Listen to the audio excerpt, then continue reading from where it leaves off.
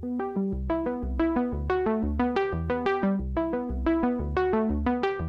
everyone. Welcome to another edition of Millennium Live. My name is Kaylee Allen, and I'm so excited to be joined today by Adam Gale, who is the co-founder and CEO of KLAS.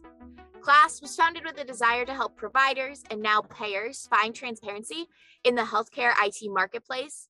KLAS's goal is to bring data and insights to the market and to shine a light on healthcare IT. And I'm really excited for this conversation. Adam, how are you today? I'm great. Thanks, Kaylee, for having me today. It's always fun to share some of the things that we're learning. And we're happy to have you too. So just to get started, can you give our listeners a little bit of a background on you and then also about KLAS? Yeah, I hate to say this, but I'm a funny combination of someone with ADD that's been at their same job for 25 years. And when I say same job, being one of the co-founders of KLAS and having that goal to just bring transparency to the market, I've now done every job at KLAS basically. So it's debatable whether I was so good at every one of those jobs that I became the CEO, or so bad that they're like, look, we cannot have you editing any more documents. So it's a pleasure to be here, and it's fun for us to get to talk to so many healthcare providers and payers and just get their candid insights on what's really happening. Because typically there's a side you see in marketing and maybe in the media, and then there's another side which you really only get by digging in with individuals to get the real story. Interesting. And I mean, hopefully you just did so well at all those jobs that they bumped you up to CEO. I feel like that's probably the case. They haven't fired me yet, so that's a good sign. And I love what I get to do and the folks I get to work with. So coming to work is not one of those heavy things every day. It's usually fun. Good. Well, that's the most important thing. And I just want to talk to you a little bit more about some current events. I want to really dive into that. And obviously, you're coming on the heels of Vive and Chime, coupled with the impact of the COVID-19 pandemic. What are some healthcare IT trends that you see for 2022? Yeah, so it was interesting being at some of those conferences, the Vive and HIMSS and other things that have just been happening as the year kicks off. Every year, it feels like there's kind of a theme. Like, what is that theme? And I was tempted to reprise a few themes of the past, but I think there is a really crisp, just drumbeat that I'm hearing, and that's around staffing. And everywhere I turn, there's a challenge with staffing, whether that's a restaurant here locally or whether that's talking about physicians and nurses at these health systems who have just gone through some of the most intense craziness medically we've had in a long time, to even just normal health systems trying to find someone to staff the front desk. Almost every place you turn, there's a staffing challenge. And in terms of the tech around that, there's some obvious pieces. You've got staffing solutions that schedule and do a number of those things. But I think some of the most interesting pieces tie to automation of tasks that we usually just said, look, let me hire a $15 an hour person to just go do this repetitive thing, whether that's let me go look up who the payer is and plug in something from a website or whatever that may be, to how do we automate this and how do we even include some self-service in that, since most patients actually like some of the self-service where they can go and drive things themselves and not have to wait or make a phone call. So we're seeing a lot around that. We're seeing a lot around HR tools, around ERP, and how that ties to just raising talent pools. And then we see the last buzzword I'm going to throw out here is AI helping with staffing challenges, and that's chat bots and other things that exist there. And in fact, as I was at HIMSS, several people mentioned that they thought AI was the theme of HIMSS. And it was probably 6 years ago, and every year since, there's been a discussion about AI. And I think the biggest challenge there is AI is not the end. It's not the solution, like the outcome. It's the path potentially to get there. So the biggest mistake I've seen from some of these technology companies is talking about AI, like we have AI, versus no, we're going to use some really intelligent pieces in the background to help you staff better or to help you, reduce burnout or whatever the goal is going to be. So I see some of that changing, but still too much just sort of chatter about AI, and AI makes a lot of people shrug today. Very interesting. I had a feeling that you would say something about staffing and retention and the great resignation. I feel like that's all you hear about these days in any industry, but especially healthcare, for sure. And then I guess you kind of got into this, but can you just expand a little bit more on the use of technology to improve the patient experience in particular this year? Yeah, and I'd say that's one of the biggest opportunities we have in healthcare. We've been great at figuring out how to increase quality and how to do a lot of things in healthcare. But we're now several years into trying to really engage the patient in a way that makes sense for them. And there's just so many gaps still. And let me give just a few examples. So as we've gone out and talked to and gotten feedback from a whole bunch of patients, thousands and thousands over the last 6 months. And the biggest message that came from that was they want easier self-registration, easier self-scheduling.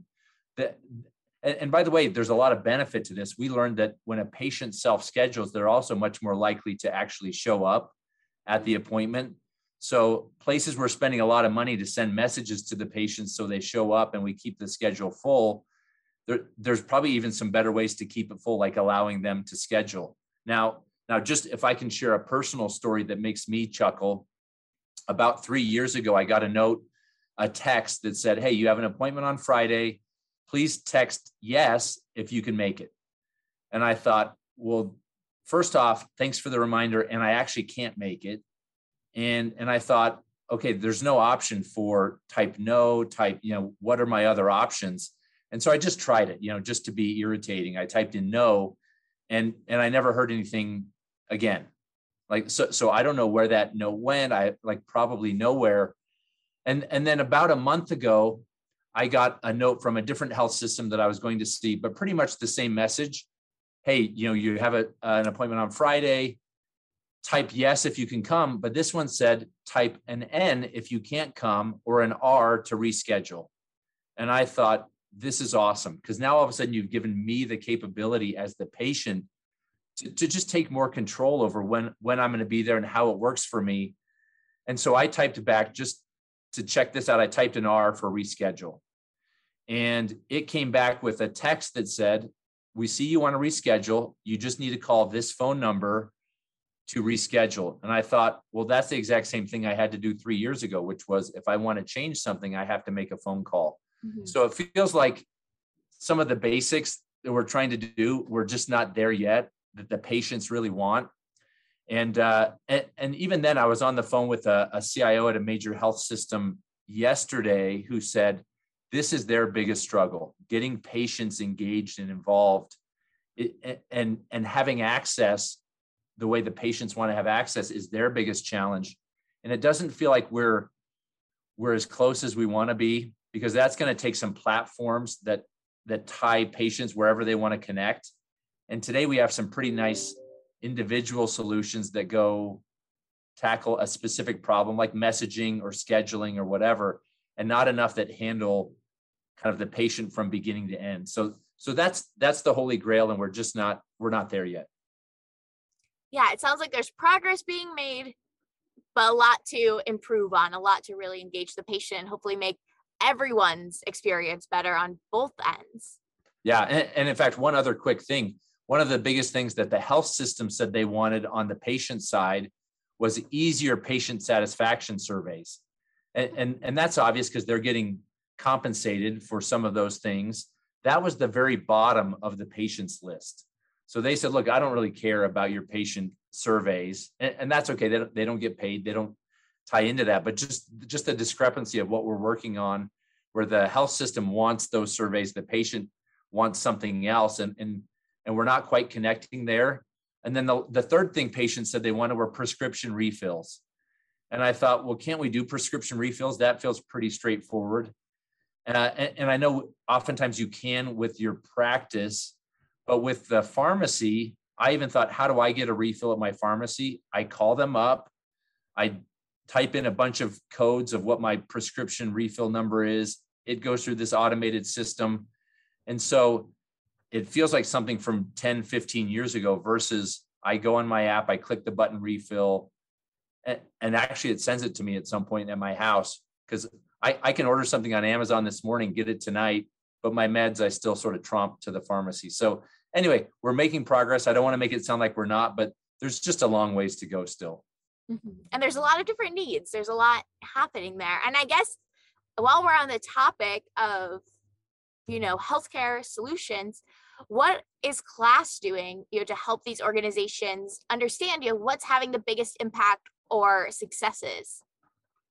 We're always trying to think in those providers, put ourselves in their shoes. And it's interesting. We measure like 140 different areas, in the pharmacy, in the revenue cycle areas, and these are services and software. So we measure lots of areas, but I still get tons of clinical leaders, IT leaders, and others who are calling and saying, Adam, I get 50 calls a week, texts, emails, people showing up in my office about stuff that is new. Like it's not in any of these kind of existing areas that we've looked at.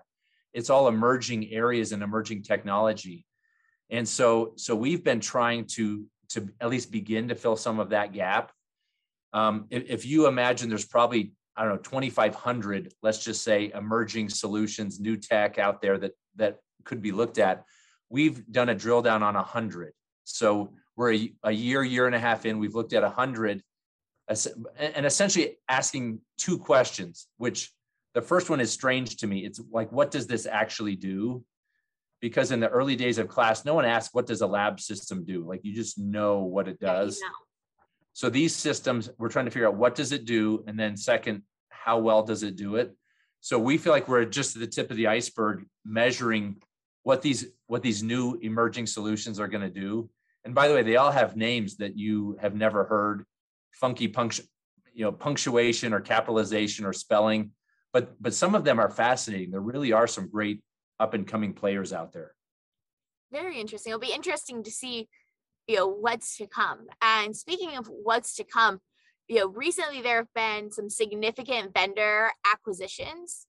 What impact do you think these acquisitions will have in the next year or two? And how much other major M&A activity do you anticipate this year? Yeah. There's a lot in there. So let me just give a few thoughts on that. The most disappointing thing is that a lot of these acquisitions make sense financially and actually have a reasonable financial return at the end of the day. Many of them don't actually help the health systems get where they want to get. So as we look at it, we use a different lens, and not so much is it going to provide a financial return to the buyer, but is the health system, is the payer, is the patient at the end of the day going to benefit? And I think we probably see that they do a third of the time, which is not nearly as often as we would like to see. So it's not that it can't happen. It just is. I think you have to be really thoughtful. So you look at Change and Optum, which is a huge merger. You look at Oracle and Cerner, nThrive and TransUnion. There's a bunch of these happening out there today, and all of them have a storyline where it could be a positive. But I think it takes a really unique leadership team to get it there where they think more about the customer than the dollar signs at the end. Let me give just a couple of places where I think this will be impactful. Two of those big acquisitions are in the revenue cycle space with nThrive and Change. And I guess I should use nThrive's new name, FinThrive, but I'm just not quite habituated to that yet. That they are working to create platforms that health systems can use to run a lot of their revenue cycle. And we've been talking about this for, 5 years or 15 years or many years, but we're still just not quite there where health systems actually are willing to give up their best of breeds and move to a larger enterprise system. So I think we'll see that over the next few years, the pioneers jumping in with some of these broader platforms. And then moving to the patient engagement side, I think we're 5 years behind the revenue cycle platforms where there's still all these point solutions.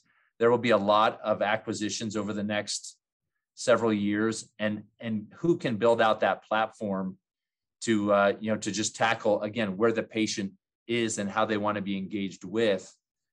And then let me give one other example of acquisitions we're seeing. There's Simpler and RLDatix, who are out there acquiring lots of operational and quality type companies.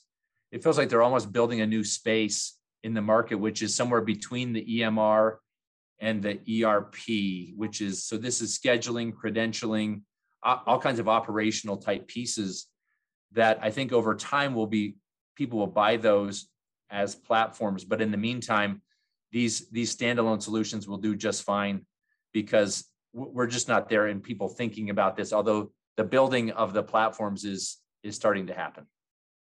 Exciting. Yeah, there's a lot of change, it sounds like, and a lot of things on the horizon. Yes, which is always fun. And by the way, the valuations of these companies are still very high today. So I think we're seeing some of the acquisitions slow down, but there's lots of discussions about valuations dropping over time as the market sort of corrects. So I would anticipate still lots and lots of acquisitions in this market. Very interesting. It'll be interesting to see, what's to come as the months go on, throughout the year. And there's one more thing I want to talk about before we wrap up our time here. Yeah. And it's a hot topic. It's clinician burnout. It's become a major issue today. What progress do you see being made in helping improve that clinician experience related to their use of technology in providing patient care? So that is a hot topic. Thinking about nurses leaving, the Great Resignation, physicians who are getting burned out. And it's interesting, as we looked at burnout a couple of years ago, IT was not a key. It was a factor, but probably not the key factor in that.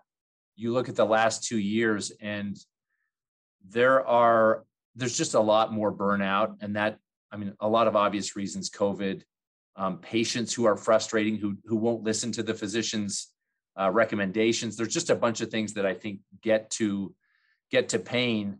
And as we've done our surveying, 60% of the clinicians who are completely burned out said they're likely to leave in the next 2 years. So you could have this Great Resignation of physicians as well at some point, like we've seen from some of the nursing sides, where people are having to bring in staffing agencies and bring in a lot of outside nurses into their organizations.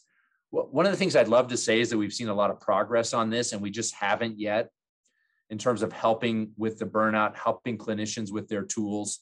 And the reality is the last 2 years with COVID, most organizations just haven't been able to focus on that. They've been putting out the fires of how do you just take care of patients. But I can see very specific spots where health systems are starting to focus on it.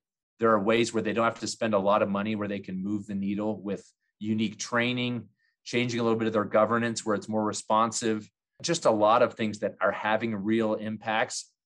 And the funny thing to me is most of these things are learned by health systems that are off the beaten path, that were forced to try something new because they didn't have the budget or they didn't have, the teams that some other places have. So we're learning from some off the beaten path health systems about how to really get the technology in line with the clinicians, which is exciting for us. Yeah, that is exciting. Sometimes, when you don't have the resources, but you need to make it happen, push comes to shove. Adam, it's been so awesome sitting down and meeting you and talking with you today. Do you have any final words or any final thoughts that you want to give our audience? Only this. I've been able to talk with a lot of the best in class vendors over the last few months as we've awarded those and cheered them on for what they've done. But the reality is we need the bar to raise in healthcare. So wherever we are, even those at the top, the bar keeps going up to connect with patients, bring better quality, and bring the cost down. So it feels like we haven't arrived. And if we pat ourselves on the back too hard, we're going to feel silly, with how much we still have to do. So just the continued challenge to be creative, raise the bar and drive forward progress for patients, especially, would be my challenge today. For sure. Thank you so much, Adam. Really appreciate you having you on today, and we will talk to you soon. Great. Thank you so much. Thanks for listening. Subscribe to Millennium Live to listen and learn on life and leadership.